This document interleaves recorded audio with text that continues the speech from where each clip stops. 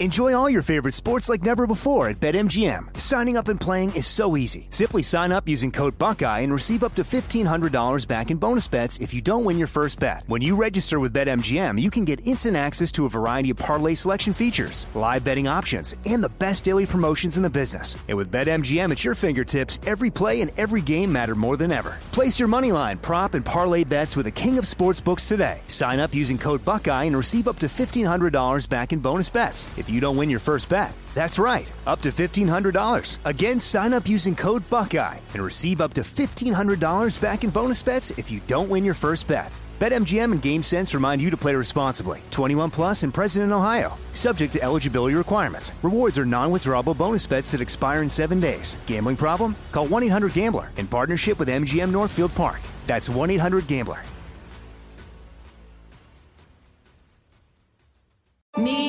Focus Features presents Back to Black. I want people to hear my voice and just forget their troubles. Experience the music and her story. Know this. I ain't no Spice Girl. Like never before. That's my daughter. That's my Amy. On the big screen. I want to be remembered for just being me. Amy Winehouse, Back to Black. Directed by Sam Taylor Johnson. Rated R. Under 17, not a minute without parent. Only in theaters May 17th. This is your moment, your time to shine, your comeback. You're ready for the next step in your career, and you want an education employers respect. So you're not just going back to school, you're coming back with Purdue Global. Backed by Purdue University, one of the nation's most respected public universities, Purdue Global is built for people who bring their life experience into the online classroom. Purdue Global, Purdue's online university for working adults. Start your comeback today at purdueglobal.edu. Zone Media.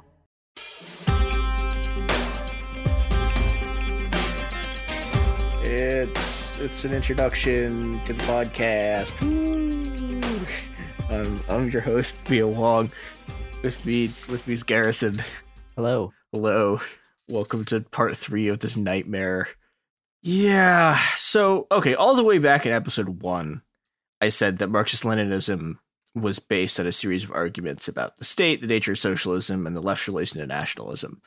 And today we're going to go through some of those arguments because they're key to understanding the rise of a new kind of nationalist socialism, one that's focused on taking back your country from nebulous global elites and from Zionists. They call it MAGA communism, but you might almost call it a kind of national socialism. So how do we get from Marxist-Leninism, an ideology whose defining thing is pure and total opposition to the American empire, to MAGA communism, a thing about how great the U.S. is and how much they like Trump? Patriotic communism. These are two distinct. Patriotic socialism and MAGA communism are two technically distinct things. We'll be getting into that. It's a long, dark road ahead, but there's no light at the end of it either. It just keeps being long and dark. So I think the place to start, if you want to understand how this sort of like Ouroboros of shit emerged from the left, is by talking about the left's discourse on nationalism. So one of the things that Marxist-Leninism did, and this is one of its key political achievements on the left, was to rehabilitate nationalism and talk about it in a way that was very, very different to what was happening in the left before this.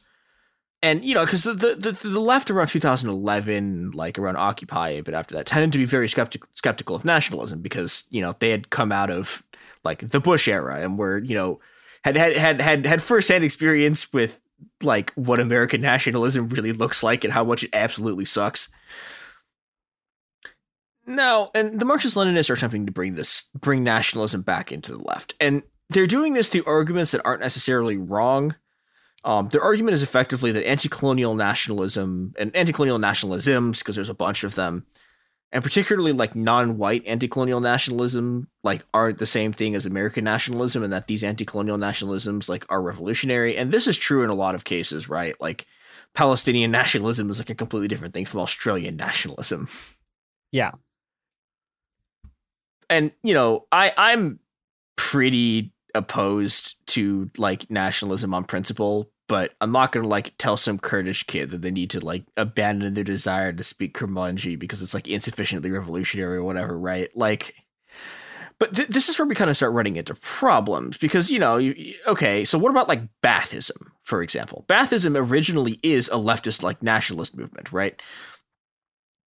And they are opposed, at least nominally, to American imperialism. But they are, one, hardline anti-communists, and two, hardcore Arab nationalists, which may have been vaguely tolerable if you were Arab, but like, God help you if you were like Kurdish or Syrian or Yazidi or like any other national minority under Ba'ath Party rule, where, you know, they're going to ban your flags, they're going to ban your language, they're going to like keep you from like naming your kids like your names. This is literally a thing. Like, it sounds absolutely nuts, but like, yeah, like it was illegal to give your kid like a Kurdish name in both sort of Ba'athist Syria and Ba'athist Iraq. And, you know, if you try to resist this, they'll kill you. And I'm using Baathism like as an example for this because like there are people now who are genuinely Baathists, but it's like, it's really hard to find people who support the Ba'ath Party. But, yes, for reference, yeah. I have never heard of this, despite my... Oh, you never heard of the Ba'ath Party? Oh, no. This is Saddam Hussein's party. Okay, well, in terms of its relevancy to the modern kind of workings of the sort of political spheres I operate in, this is not something that has come up in my conversations. I've ran into them. I've ran into a few neo-Baathists who are either like Saddam's. Well, so the big bastion of kind of like, it's not even really Baathism anymore, but like Bashar al-Assad technically is like a Ba'athist, right? Although they're not really Baathists anymore. They just kind of have this party apparatus still around. But like, you know, most people are like, okay, this sucks, right? But you know, I'm using Baathism because it's the easy example. But like, this is a question you have to ask with basically all national liberation movements, and it's one people don't like asking, which is whose nation is being liberated, and you know, what kind of class collaboration and ideological collapse do these nationalist movements produce? And these aren't abstract questions, right? One of the big examples of this is West Papua, which is a place that is ruthlessly and brutally colonized by Indonesia. But, you know, Sukarno, who's this great sort of like, Sukarno is this great like anti-imperialist hero. He's the guy who did the Bandung Conference, which is the giant assembly of all of the sort of like Asian and African states to like join together to resist imperialism. And but like one of the things that this left-wing Indonesian nationalism is about is their right to colonize Papua. So the West Papuans just get absolutely screwed over by the Indonesians. And this is this place where you have to ask, like, whose nation is being liberated? And the answer is not the West Papuans, right? They're just getting absolutely screwed because the nation that's being liberated is this new nation of Indonesia and not them. And, you know, I mean, I've talked about this on the show before. Like, I'm personally skeptical of left-wing nationalist movements because I'm from China, or I'm like my family is from China, and we had two left-wing national liberation movements traded back by the USSR. And the first one, which is the Chinese Nationalist Party, made it about 7 years before they turned on the Chinese working class and butchered them in the streets with machine guns, and then spent the next 70 years as like a fascist death squad party. And then the other one, the Chinese Communist Party, lasted, maybe like 40 years. I mean, they lasted like, how many years in power? Like 17 years in power before they got to the Cultural Revolution, where they were also shooting workers in the streets and bulldozing mosques in Xinjiang, which is a thing that they continue to do to this day as part of what is, and I shit you not, the name for the quote unquote counterterrorism operation that China runs in Xinjiang is the People's War on Terror. I wish I was making this up. I'm not. Huh. Right, and this is a product of Chinese nationalism, right? Like it's Chinese Islamophobia and Chinese nationalism that sort of do this stuff. I'm very skeptical of nationalism as like a liberatory framework, but like it's complicated, right? It genuinely is one of these things that's, you know, like there's lots of nuances to it, and you know, I think you have to take a kind of middle ground of like, you have to keep it kind of under control, but also like, I'm not going to go tell a Palestinian kid that their nationalism is bad, right? Like, it's, you know, I realized that I've never explained this the whole time I was doing this. So ML is an abbreviation for Marxist-Leninist that people say because saying Marxist-Leninist over and over again, like I've been doing for these past 2 episodes, is annoying, wearying. Yeah. So the MLs decided to take the other extreme, which is just mainlining every single non-Western nationalism they could get their hands on, because they're trying to hold nationalist positions that are contradictory at the same time. So, for example, like they're trying to be both. Okay, I guess I should explain this a little bit. So part of it is people being nationalists for countries that they're not from, which is deeply weird. Part of it also, and this is part of the reason this stuff spread, is, you know, you get like Chinese people becoming Chinese nationalists, like in response to like COVID and anti-Asian violence, or just sort of in general as like a pipeline. But, you know, you get people trying to have both like Chinese nationalists and Vietnamese nationalists at the same time. And that doesn't make any sense. I mean, like the whole apparatus that all of these sort of revolutionary anti-imperialist nationalisms would work together was should have been shattered when China invaded Vietnam. Their solution to this is just to pretend that it never happened. You know, but like Chinese and Vietnamese nationalism like don't like each other. Like on the Vietnamese side, in like modern Vietnam, so they have like they basically their own. It's not actually their own version of, like, it's not actually like a QAnon branded thing, but they have a conspiracy theory that's like their version of the like sovereign citizen like Q thing. And their version of it is that it basically says that the Vietnamese government sold the country to China in 1990, and they're like embarking on like a 40-year plan to like fully sell the country to China. And like Western MLs just completely ignore this stuff because it's not convenient for them, and they just pretend that all these people get along. But this stuff gets, you know, it gets incredibly bizarre and like just weird really quickly. Like one of the things I remember from back in 2016, 2017, I was hearing like leftists talking about how Ukraine wasn't a real nationality and how it had been invented by Nazis and that Ukrainians are inherently fascist. And I was like, what? Like, why is some random kid from New Jersey suddenly screaming about how Ukraine is like a fake nationality? And, you know, it turns out, yeah, like it's because these people were like really getting into Russian nationalism. In 2016, it was just deeply weird. And then you get to like 2022 and all these people are just straight up supporting like Putin's invasion of Ukraine on the grounds that like Ukraine isn't a real place and also is only Nazis and stuff like that. And this has real sort of ideological consequences for what Marxist-Leninism becomes, because it begins to pivot around a collection of nationalisms to the point where it's not based on communism anymore. It's just pure economic nationalism. And this is a product of these incredibly convoluted justifications they have to put together for supporting China, which is objectively a market economy and like very obviously a market economy, while, you know, so they have to support China while also nominally being anti-capitalist. And I'm not going to go into these arguments because they're just pseudo-Marxist gibberish. It's just weird intellectual posturing. I think it's more useful to look at where it ends up, which is, have you ran into the people advocating BRICS? It's like the great anti-American thing. What? Do you know what BRICS is? No. Oh God. Okay. So I don't know. I don't think so. BRICS is a thing that stands for Brazil, Russia, India, China, and South Africa. Oh God. It was originally a asset class developed by the chairman of asset management at Goldman Sachs. So this is how you know it's really anti-imperialist, right? Like this is it's Golden Sachs, carrier of the red flag. Yeah, like it's an investment. It's an outline of an investment strategy, right? But a lot of these people become convinced that like BRICS is like, it's like a real alliance, and these people are like gonna like create the multipolar world where the US is no longer the only power, and this is anti-imperialism. And like, yeah. This is like, on a fundamental level, if you're pushing BRICS as an anti-imperialist formation, like what are we even doing here? Like, who is doing the socialism in Brazil, Russia, India, China, and South Africa, right? Like, is it the guy who invaded Haiti? Is it the butcher of Gujarat? Is it Vladimir, quote, we will show Ukraine true decommunization Putin? Is it the African National Congress of selling your comrades out to Bank of America? Or is it, quote, we must combat welfarism Xi Jinping? Like, none of these states are even remotely socialist. Like, but, you know, people are holding them up as like anti-imperialist powers because, you know, their sort of faux anti-imperialism has completely devoured whatever their anti-capitalism used to be.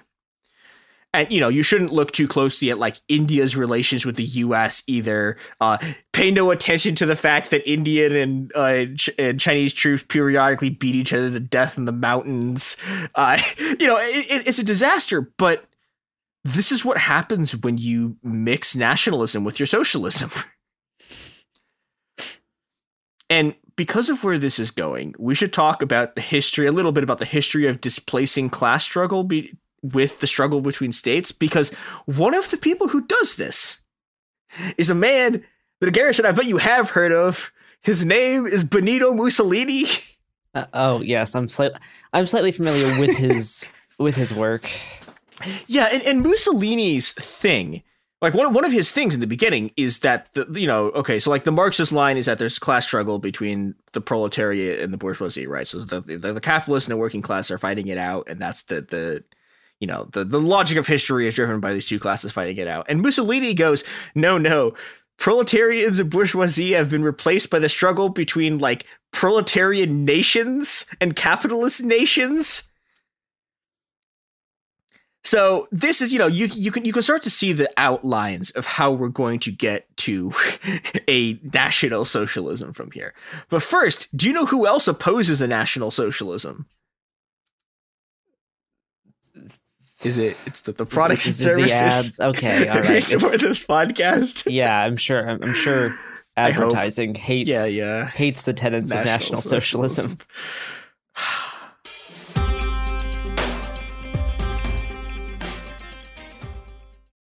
Enjoy all your favorite sports like never before at BetMGM. Signing up and playing is so easy. Simply sign up using code Buckeye and receive up to $1,500 back in bonus bets if you don't win your first bet. When you register with BetMGM, you can get instant access to a variety of parlay selection features, live betting options, and the best daily promotions in the business. And with BetMGM at your fingertips, every play and every game matter more than ever. Place your moneyline, prop, and parlay bets with the king of sportsbooks today. Sign up using code Buckeye and receive up to $1,500 back in bonus bets if you don't win your first bet. That's right, up to $1,500. Again, sign up using code Buckeye and receive up to $1,500 back in bonus bets if you don't win your first bet. BetMGM and GameSense remind you to play responsibly. 21 plus and present in Ohio. Subject to eligibility requirements. Rewards are non-withdrawable bonus bets that expire in 7 days. Gambling problem? Call 1-800-GAMBLER in partnership with MGM Northfield Park. That's 1-800-GAMBLER.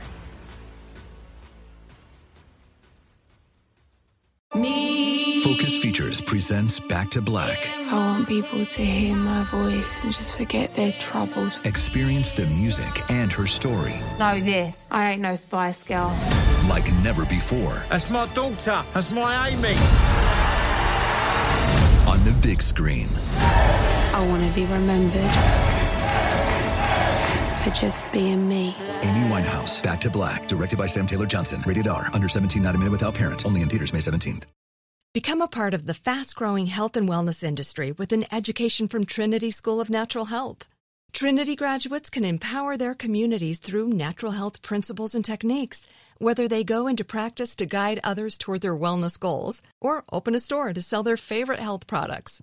Trinity grads are equipped to change lives with 19 online programs and flexibility to fit your busy schedule, including the popular Certified Natural Health Professional. You can get the training that helps you turn your passion into a career. And here's the best part. You can earn the certification in less than a year. From herbology to naturopathy and health coaching, Trinity allows you to make a meaningful difference by helping others live healthier, happier lives. Don't wait any longer to pursue your passion for natural health. Enroll today at trinityschool.org. That's trinityschool.org.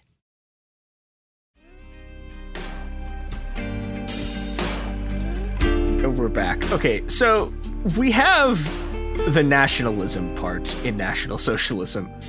And one of the other parts about this nationalism is that it's the vector by which a bunch of right-wing social values start creeping into these Marxist-Leninist spaces. Because there are still a lot of like old school Marxist-Leninist parties left over from like the 60s. But a lot of them are just basically right-wingers now. Like, they're unbelievably homophobic, they're transphobic, they like scream about cancel culture all the time. Like, they're just boomers, right? But they're boomers who the thing they're a boomer for is Marxist-Leninism. And the ML's strategy for dealing with this was to just ignore it effectively, you know, and they're able, they do a really good job at ignoring this is happening, right? Like, the fact that Russia has passed a series of laws that ban all gender affirming surgery, and changing like they banned all gender affirming surgery. They banned like anything that would have allowed you to change your gender on like any state identification documents. They've banned same-sex marriage in the Constitution. They banned anyone, like the recent one is they banned anyone from saying that same-sex relationships are, quote, normal or good. And those are their words, not mine. Yeah, I have seen this. Yeah, and you know, they've also declared the, quote, global LGBTQ movement as an extremist org and immediately started doing raids on like queer bars and nightclubs. And this has changed the minds of zero of the MLs who've been supporting like the Russian invasion of Ukraine. They just don't care.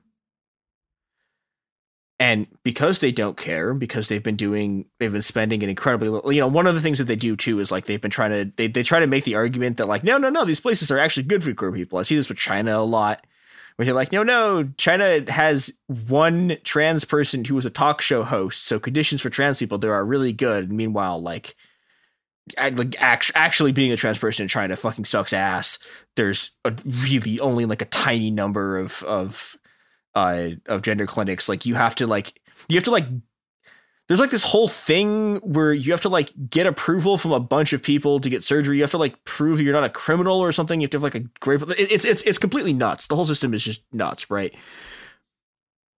But you know, they would either just pretend that it wasn't real or just completely ignore it. And what this did was leave a space, like leave room in these Marxist-Leninist spaces for people who are not really leftists at all, but are just like hardline homophobic, like transphobic, anti-American nationalists. And I started seeing this because one of the problems that Marxist-Leninism has is that it's not an ideology that exists outside of like the US, Britain, Australia, a bit of Europe, right? Like it doesn't exist in China. The closest equivalent to this stuff in China, like people who are like very hardline pro-Chinese government and are also like pro-Chinese nationalism. The only people in China who believe this stuff are hardline right-wingers. Like people who in the US would be classified as fascists. And you started to see these people like moving into like Marxist-Leninist spaces because, you know, nobody gave a shit that they were like incredibly homophobic and transphobic. And they were just, I mean, again, just objectively right-wingers, right? And they just start this sort of creep into these spaces. Now, this may or may not have ever turned into a real thing. We don't know, but there were two break points that really like kicked the sort of birth of of like MAGA communism and patriotic socialism, like the sort of right trajectory of this stuff like into focus. There was some stuff that happened in the middle of the 2020 uprisings, and then surprise, January 6th. So, do you remember? You were probably busy while this was going on.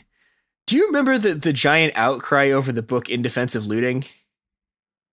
Slightly. Yeah, I know that liberals were mad about the title of the book. That's yeah, and conservatives, obviously. Oh yeah. So in the middle of the uprising, well, kind of towards the tail end of the uprising, completely by coincidence, my friend Vicky Osterweil had been writing a book called In Defense of Looting, which people should actually go read because it's really interesting.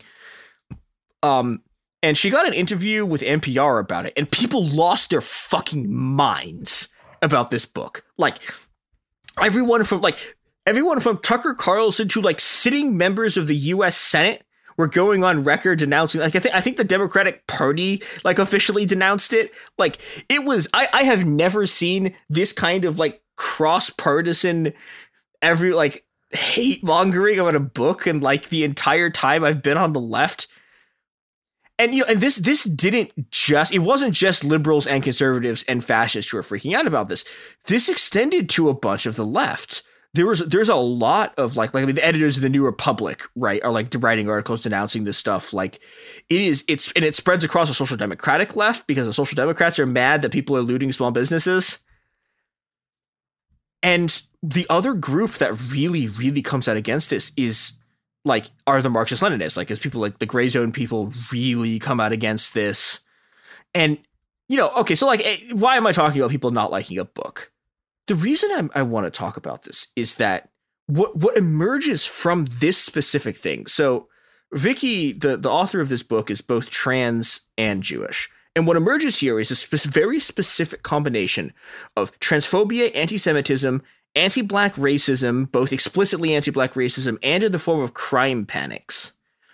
And if you look at all of those elements together, that has been the entire right-wing strategy for, you know, putting all of the like uppity minorities back in their place after the uprising, right? That was their entire strategy, the defense of small businesses, you know, and then turning that into crime panic to rebuild support for the police. This was, you know, that anti-Semitism, transphobia, that is their entire strategy for post-2020. And this is the place where it was first, all of it was put together in one spot. And again, like a lot of people who are nominally socialists, like a lot of Marxist-Leninists, like join in on this, because even though the point of socialism is to like end capitalists owning private property. Well, that is ostensibly the point, I think. Yeah, but in reality, like the Marxist-Leninists, like they don't actually oppose capitalism. They just think it should be run by someone else. So everyone falls in line and joins this sort of like, you know, joins the sort of ritual denunciation of this book. And this is one of these things that really sort of cleaves, like it cleaves the left in between the people who like actually fully support the uprising and the people who are like, oh no, the small businesses, oh no, the horror. And the second thing that really reshapes the environment, like the whole sort of ecosystem, like of the left, is January 6th. And so I don't know how much people remember the initial reactions to it. I think the reactions to January 6th on the left can be divided into roughly 3 different reactions, although people have mixes of them. Reaction 1, this is funny. Reaction 2, oh my God, the fascists tried to do a coup and installed Trump as dictator. And reaction 3, January 6th was the white working class having its revenge on the liberal politicians. Now, okay, objectively, we can say that January 6th was not the white working class having its revenge on the politicians. If you are one of the first 2 opinions, that's fine, that's normal, that makes sense. If you're the last one, you should stop listening to this podcast. Yeah, and you know, I want to actually, so I spent a bunch of time after this, and some other people did this too, like trying to figure out the actual, like who was arrested and who we know was there, what their actual class backgrounds are. And it turns out the 3 most common kinds of people who were there are troops, cops, and small business owners, which is, it is as pure of an expression of the social base of fascism as you can possibly get, right? Like it is, the world was just like, hey, this is what fascism looks like. I mean, it is, well, I think there's a lot of participants in that crowd who I maybe wouldn't even consider fascists, but they are a crop of conservatives that have the financial and social resources to be able to go across the country to this big event to watch the soon-to-be ex-president speak. Like they have enough capital and support to be able to do this, which is very different than a whole bunch of like broke punks riding on trains to go to protests like halfway across the country. Like these are 2 very different social factions.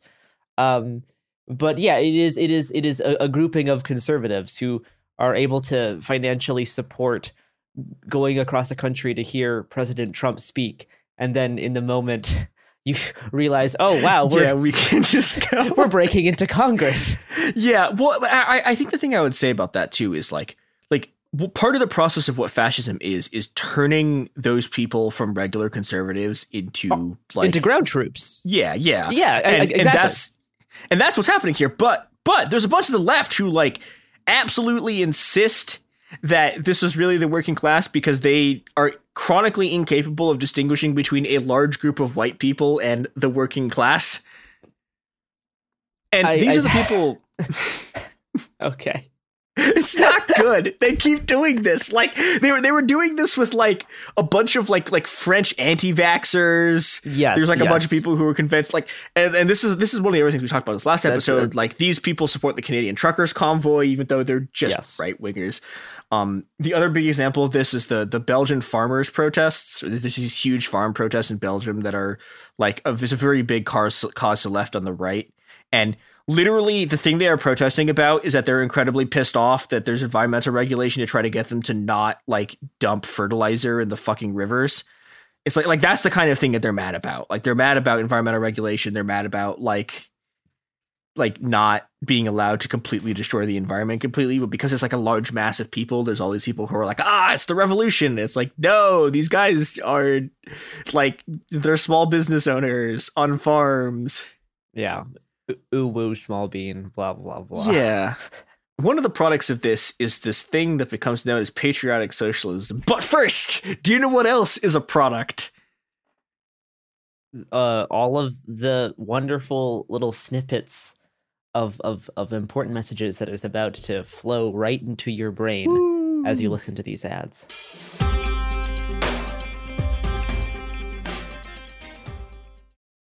Enjoy all your favorite sports like never before at BetMGM. Signing up and playing is so easy. Simply sign up using code Buckeye and receive up to $1,500 back in bonus bets if you don't win your first bet. When you register with BetMGM, you can get instant access to a variety of parlay selection features, live betting options, and the best daily promotions in the business. And with BetMGM at your fingertips, every play and every game matter more than ever. Place your moneyline, prop, and parlay bets with the king of sportsbooks today. Sign up using code Buckeye and receive up to $1,500 back in bonus bets if you don't win your first bet. That's right, up to $1,500. Again, sign up using code Buckeye and receive up to $1,500 back in bonus bets if you don't win your first bet. BetMGM and GameSense remind you to play responsibly. 21 plus and present in Ohio. Subject to eligibility requirements. Rewards are non-withdrawable bonus bets that expire in 7 days. Gambling problem? Call 1-800-GAMBLER in partnership with MGM Northfield Park. That's 1-800-GAMBLER.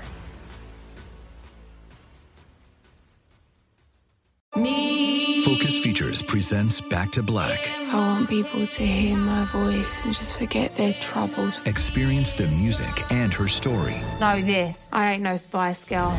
Like never before. That's my daughter. That's my Amy.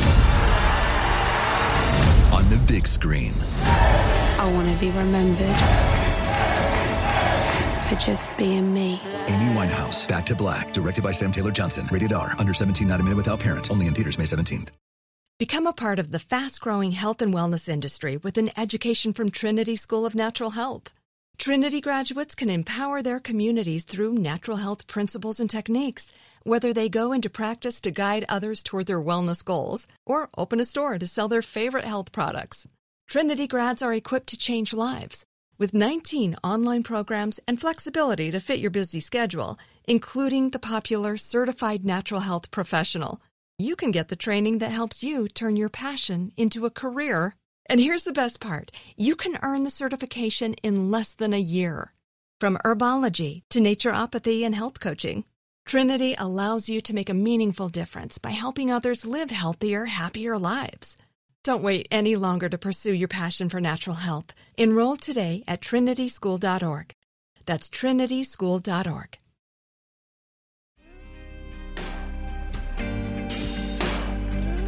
We're back with patriotic socialism. So patriotic socialism is this thing that emerges in I think it's early 2020.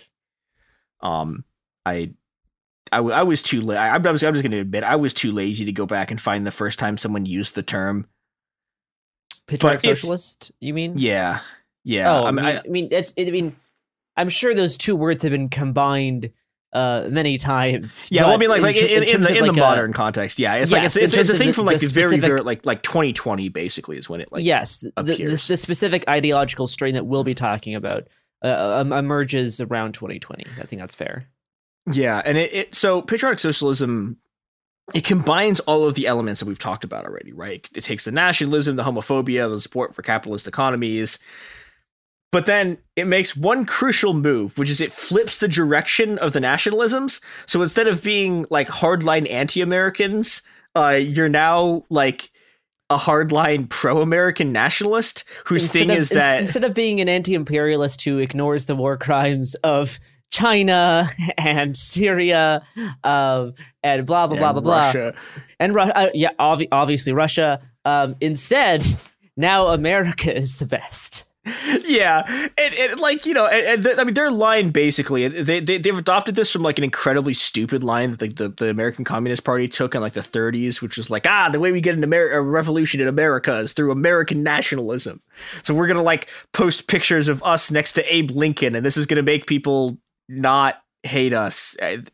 You know, and you can tell how well this worked by tracking the number of people in the Communist Party as they adopt this strategy in the late 30s and seeing how it plummets.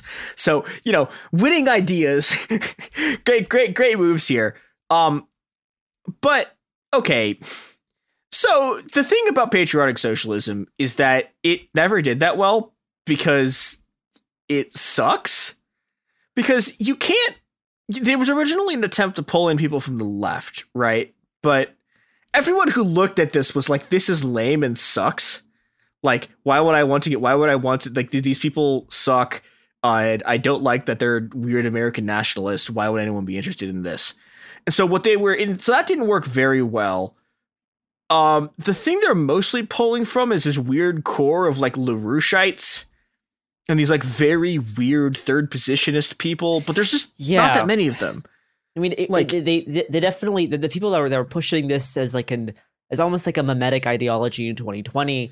There was some of them who were more kind of typical like Marxist Leninists, people who kind of orbited around the writers at Gray Zone, like we mentioned in the last episode. We had this one YouTuber named Peter Coffin, who was like a Marxist YouTuber. Yeah, the guy is most famous for kicking himself in the balls on live TV. Yeah, I think he was really one of the guys to kind of popularize patriotic socialism as a term, even before people like Hinkle came onto the scene, which I assume we'll be getting to shortly. Yeah, we'll get to that. But yeah, it kind of circled around this like Caleb Maupin, Peter Coffin circle of these sorts of like content creators and writers who were really into like classical Marxist theory. From very like statist, but American imperial perspective, right? This is the thing is we're like they suck as theorists, right? Like, and this is like one of the trends of these people is that and this is why it doesn't take off, because like one of the other guys who's going to become like a MAGA communism guy later is this guy named Haas or Infrared, who. He's like the big theory guy, and his stuff like is unreadable, essentially. But he's like a Twitch streamer. I think his stuff is completely unreadable. Like it's nonsense. Like to the point where even when this politics gets big and Hinkle tries to get people to read it, no one will fucking read it. His own followers won't read it because it's awful. I think there's a difference between like I don't think that this, at least in my observations of this political subculture, the point is not to convert people to your politics, because there really isn't any core political essence of this thing. It's mostly a visual meme to get eyes on you, because all these guys that are pushing this are all content creators. Like it's all a way just to boost your personal brand and to make people affiliate you with a personal brand. Like that, all the guys who are pushing this really hard, none of them were serious about any kind of political theory that tied to this notion. They were all plugging their Twitch stream, plugging their YouTube, their new book that's coming out. Like all of it was just to sell content. Like that's my read on a lot of the guys that at least initially started pushing this thing as like a meme. Yeah, but I think the thing that's important about this too, though, is the original guys were fucking losers. Like, this is why this didn't work. Sure, right? Like Coffin starts doing this because his previous 17 grifts have all fallen apart. Like, he's taken every conceivable leftist position and tried to make a brand around it, and it was just failing. Right? He just turns to this, it doesn't work. And like him and Maupin and like the other people in this space like are so unbelievably uncharismatic, and so it just doesn't work. The thing about this too, right, is like the reason it doesn't work partially is because these people aren't charismatic, and partially it's because they really are obsessed with writing theory bullshit. Like the theory behind it is completely incoherent, but they're like reading their theory on streams and shit, and like nobody likes that. They need to produce some theory to make themselves feel legitimate. Yeah, but like Haas spends all of his time ranting about Hegel, and it's like, does anyone want to listen? Like, no. Like, I mean, I do like hearing about Hegel, but not from Haas. Yeah, but you know, like, and he's also yelling about how like there isn't a real left anymore because unlike the far right, people won't align with Putin. But into this gap comes Jackson Hinkle. So Hinkle was just like a nobody. He was some random left Twitter person with like 10K followers who like lost a city council race in 2019. Like he was a joke. But in 2020, he starts to crack the formula, which is he figures out the same thing the gray zone people do, which is that you can't pull from the left, right? If you want to actually build a large scale brand, you have to pull from the right. And so he's one of the people who first gets really big into this thing called MAGA communism, which is like kind of a troll ideology. It's like mostly a troll ideology. It's mimetic. Like it is meme based.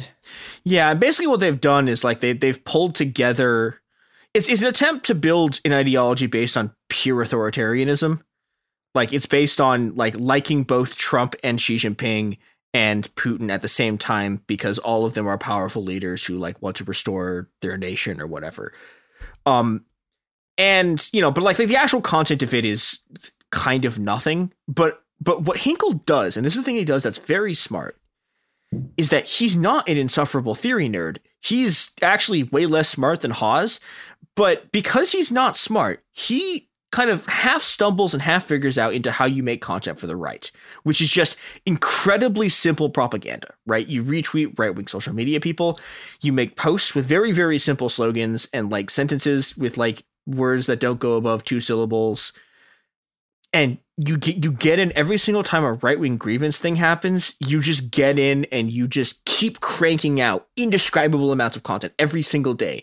He does this on his YouTube channel. He does this on his Twitter. He now has 2.3 million Twitter followers. Most of which he has made in the past 2 months.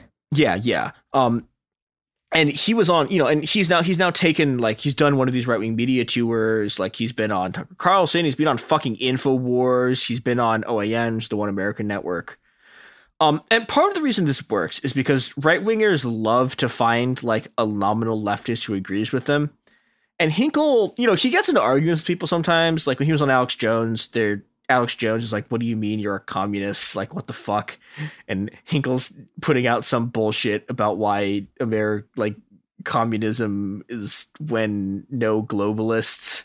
He's just doing, you know, like, in effect, they are doing a form of national socialism, which relies on anti-Semitic, which relies on anti-Semitism, and this notion of casting globalists as Jewish Zionists who are secretly controlling all of industry, and we're going to give the real power back to the average regular working man, which is it's he can frame it as communism, but like it is just a form of Nazi theory. Like that is what he fundamentally operates on. And he's interesting because he has gone, you know, as bad as the like transphobia stuff from last episode is, right? Like that is like an average like COVID grifter thing.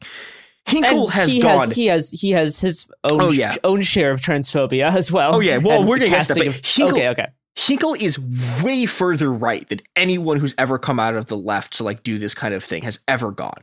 Yes. He is like, so there's a video of him arguing with a guy named Sneeko, and who's a Twitch streamer who aligns himself with a whole bunch of kind of influencers for young, usually white men. He's close to like Andrew Tate. It's just he's a fucking Twitch influencer who courts unbelievably right wing. misogynist young man. Like that's the basic of it. You know, I mean, he's gotten to the point where he's not quite in the same circles as Nick Fuentes, but that's largely because Fuentes is like a hardline Christian fascist, and Sneako's is like a Muslim fascist in the same. Well, like he's like a far right wing Muslim in the same vein as I don't even think I don't think Sneako's really politically driven, like consciously. So he's just an asshole who figured out that, hey, if you say certain things, you can get a whole bunch of 12-year-old boys to watch your stuff all the time. Like it's really I think the core of his politics. He sucks so much. But like, so Hinkle goes on his show and he spends the entire show trying to convince Sneko that Hitler was gay. And that the reason, and Sneako's like, well, but Hitler destroyed the Magnus Hirschfeld's Institute for Sexual Research. And Sneako's like, well, that was a good thing. And Hinkle's response is, no. All of the Nazis were gay and trans, so they had to destroy the Institute of Sexual Research to cover up the fact, to hide the evidence that they were all gay and trans.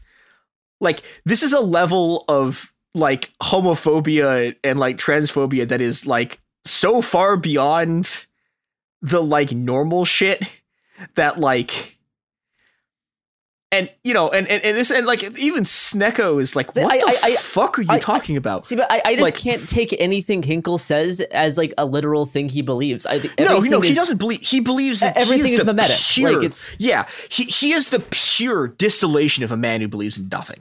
Yeah, like he's not even a person. He's not even a human being. He is just a content mill. Yeah. That's all he is. He's just a brand. But what he's discovered, the way he's decided to build his brand is by basically he's doing, okay, there was the weird MAGA communism thing. He does that less now because it's outlived its usefulness in a lot of ways. No, because now it's easier to be a Palestine quote unquote anti-Zionist influencer. In reality, he just is extremely anti-Semitic. Like that is his actual politics. Yeah, and let's talk about it. Well, okay, here's the thing. It's genuinely unclear to me whether he personally is really anti-Semitic. Like, I don't know. He might be. No, I mean, it doesn't matter. Like, that's the thing. Like, he's the way that he talks about it. The way that he talks about how Zionists like rule the world. It's you can just like control. Yeah, so we're going to talk about that into protocols of the elders of Zion. Yeah, like so. So this is the thing. Like Hinkle is not really at this point like there is no person behind it, right? He's just purely a right-wing mill that regurgitates stuff. And the stuff the way that he figured out you could do this is by trying to outflank the traditional hard right on anti-Semitism. So let's take a look at like exactly the kind of anti-Semitic shit that he's on, because he is just straight up an anti-Semite, right? This is not a like thing I'm saying because of the Palestine stuff. So last week, the trailer for Grand Theft Auto 6 came out. Yeah. And there's like a bunch of women twerking in it and like having a good time and like wearing bikinis and stuff. And there's like this enormous, like really weird, incredibly pathetic right-wing like thing about it, saying that it's like anti-Christian and it's like spreading porn to children and teaching people to do crimes and that like shooting cops is bad and that no one should ever play it. And because this is like the current right-wing media panic, Hinkle starts tweeting about it. And his tweet is, so it starts with an Israeli flag and it starts with like that like siren thing that people post when they're about to do an alert. Mm-hmm. Quote, "Why are the Zionists, all capitalized, at Rockstar Games releasing this all caps sexualized video game for children in America? Get hashtag ban GTA 6. This is also in all caps. Trending right now." So this is straight up neo-Nazi shit, right? This is straight up neo-Nazi shit about the Jews are promoting conspiracy degeneracy. That's like right, like that's Like, this is just straight up neo-Nazi shit. And he's been trying to use the fact that he is more anti-Semitic than openly anti-Semitic, even than someone like Elon Musk, right? Sure. And he's been trying to use this as a way to basically steal their bases. So like 2 days ago when this goes up, really recently, there was this giant like call, like there's this giant like Twitter space thing that had Alex Jones, Elon Musk, Andrew Tate, and Vivek Ramaswamy in it. And Hinkle just like keeps asking Elon Musk about whether he's going to turn on the Starlink like internet stuff for Palestine. And these people basically tell him to shut up and like kick him off. But then he starts doing this like giant, like I've been censored, like media thing about it. And what he's doing here, this is something he does constantly. He's trying to take the bases from people like Alex Jones, people like Elon Musk, people from Andrew Tate, who wants more open anti-Semitism. Right, like these people are anti-Semitic. Yeah, he's trying to flank them. You can say "quote unquote" from the right, but like at this point, the right left spectrum kind of dissolves into meaningless mumbo jumbo. But yeah, he's just a fascist, right? He's trying to flank them from the anti-Semite flank, from the anti-Semitic wing. Yes, yeah, and but he's figured out, and this is the thing that actually pushed him really into the mainstream is. He figured out a way to do cover for this that also lets him get a bunch of like attention and clicks and stuff from the left, which is and also like a lot of support from Palestinians and a lot of support we're gonna talk about that in a second. People who don't understand who he actually is, or maybe if they do, they just don't really care because it doesn't affect them.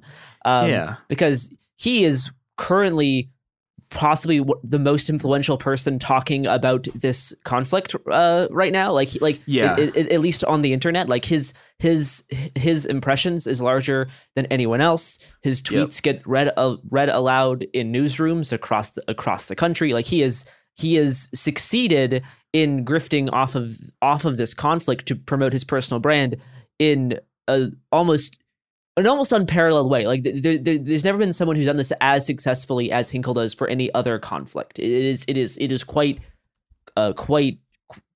surprising that this one guy sitting in on his phone in America has been this successful by essentially just tweeting nonstop.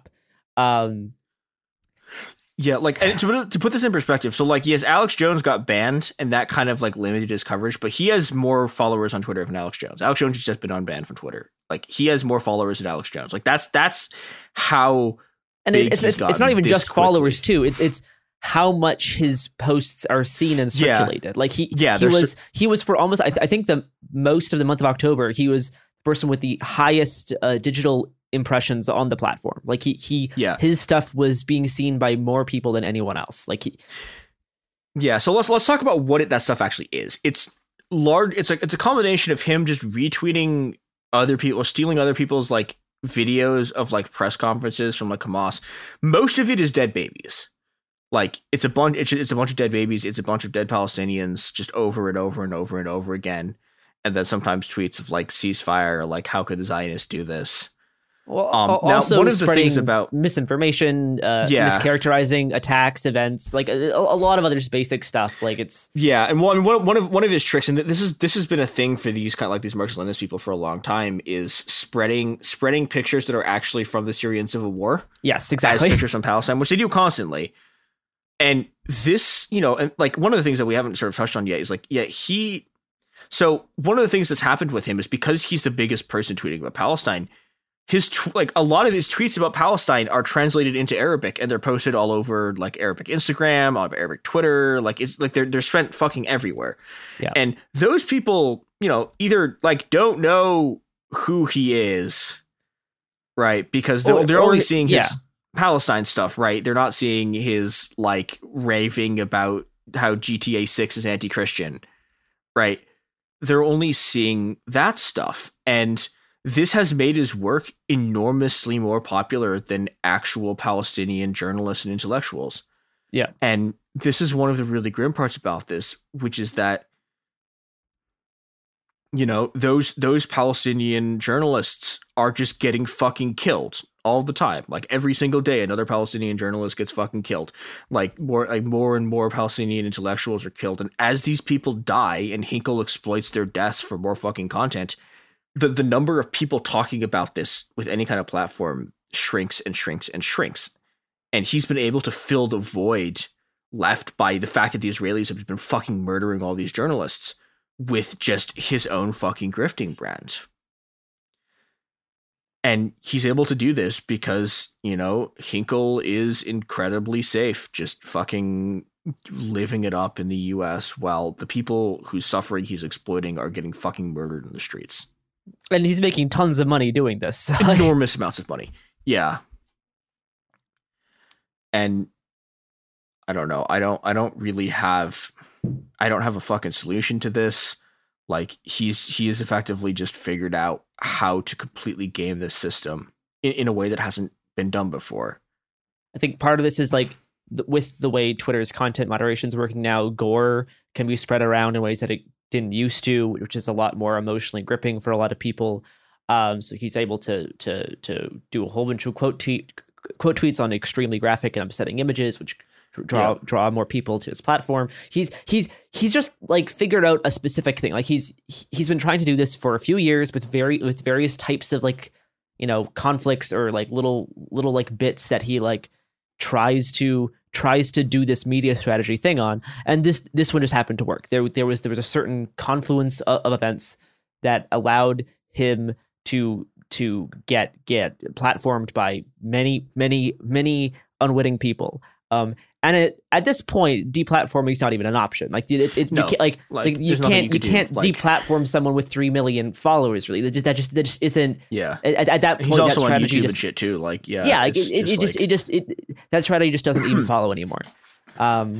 Yeah, I guess one last thing that I want to say about this is like, and he's been incredibly successful at leveraging. At leveraging the fact that he posts not even good pro-Palestine content, right? The actual stuff he's tweeting fucking sucks ass, right? But he's been incredibly successful at leveraging that to use his defense against any claims of anti-Semitism. And this sucks because he's effectively using Palestinians as a human shield and then fucking climbing over their corpses in order to build a brand. Well, then also complaining about the degeneracy of seeing a whole bunch of non-white people having a beach party in GTA 5, right? Like it's not like he actually cares about the lives of Palestinians being killed because he's complaining about black people in GTA 5. Like it's not like come on. Like he's just an anti-Semitic fascist. This is very, very clear. I think the thing that can be done is we need to like. These people can't be allowed to fucking get their start here. Like, we can't be having a bunch of fucking transphobes and anti-Semites. We can't be having all of these fucking homophobic right-wing nationalists, like, in leftist spaces. They just, like, they can't be here. Because if there had actually been, you know, a kind of sustained effort to get these people fucking out before they pulled all of this shit, we wouldn't be here right now. But that wasn't done. People were just completely okay with having all of these right-wingers just being there because they supported the same states that they do. And because of that, we're here. I mean, yeah, I really only see that on like the heavily communist and statist contingent of the left, right? Like these types of people aren't super popular among most like social democrats, at least recently. There's been kind of a harder divide, at least from my observation, between like soc dems, between like socialists, libertarian socialists, and the people who are like hardlined. I am a Marxist-Leninist. I am affiliated with these Marxist-Leninist organizations, and those are the sorts of organizations that these sorts of guys kind of almost like prey on to like gain followers and gain support. Yeah, well, and I would say this is like those groups like the PSL, for example. Is like PSL is one example, sure. Groups, right? And like they also have there's a whole bunch of horror stories about them chasing down abusers. Like I know people who they liked a tweet that was talking about how the PSL had fucked up a sexual assault investigation, and they were dragged because they had liked a tweet about this. They were dragged in front of the PSL Central Committee, where Gloria Rivera, their fucking eternal presidential candidate, started doing a bunch of fucking transphobia shit, and then covering it with the exact same gray zone, like I'm a woman of color thing. You know, but these groups were like they were on the edge of like basically becoming non-relevant because they've been supporting Russia during the war in Ukraine for this whole time. Yeah, but then Palestine is the one issue they're actually like is the one issue that their stance is like, you know, tolerable to the general populace on. And so they've all of these people have been using Palestine, even these people who've been fucking pivoting harder and harder right for years and years and years now have been exploiting the fucking genocide in Palestine in order to fucking get all their leftist clicks back. And it's utterly grotesque. Yeah, that's what I've got about this. It is certainly upsetting. Yeah, free Palestine, fuck the grifters. It Could Happen Here is a production of Cool Zone Media. For more podcasts from Cool Zone Media, visit our website, coolzonemedia.com, or check us out on the iHeartRadio app, Apple Podcasts, or wherever you listen to podcasts. You can find sources for It Could Happen Here updated monthly at coolzonemedia.com/sources. Thanks for listening. Become a part of the fast-growing health and wellness industry with an education from Trinity School of Natural Health.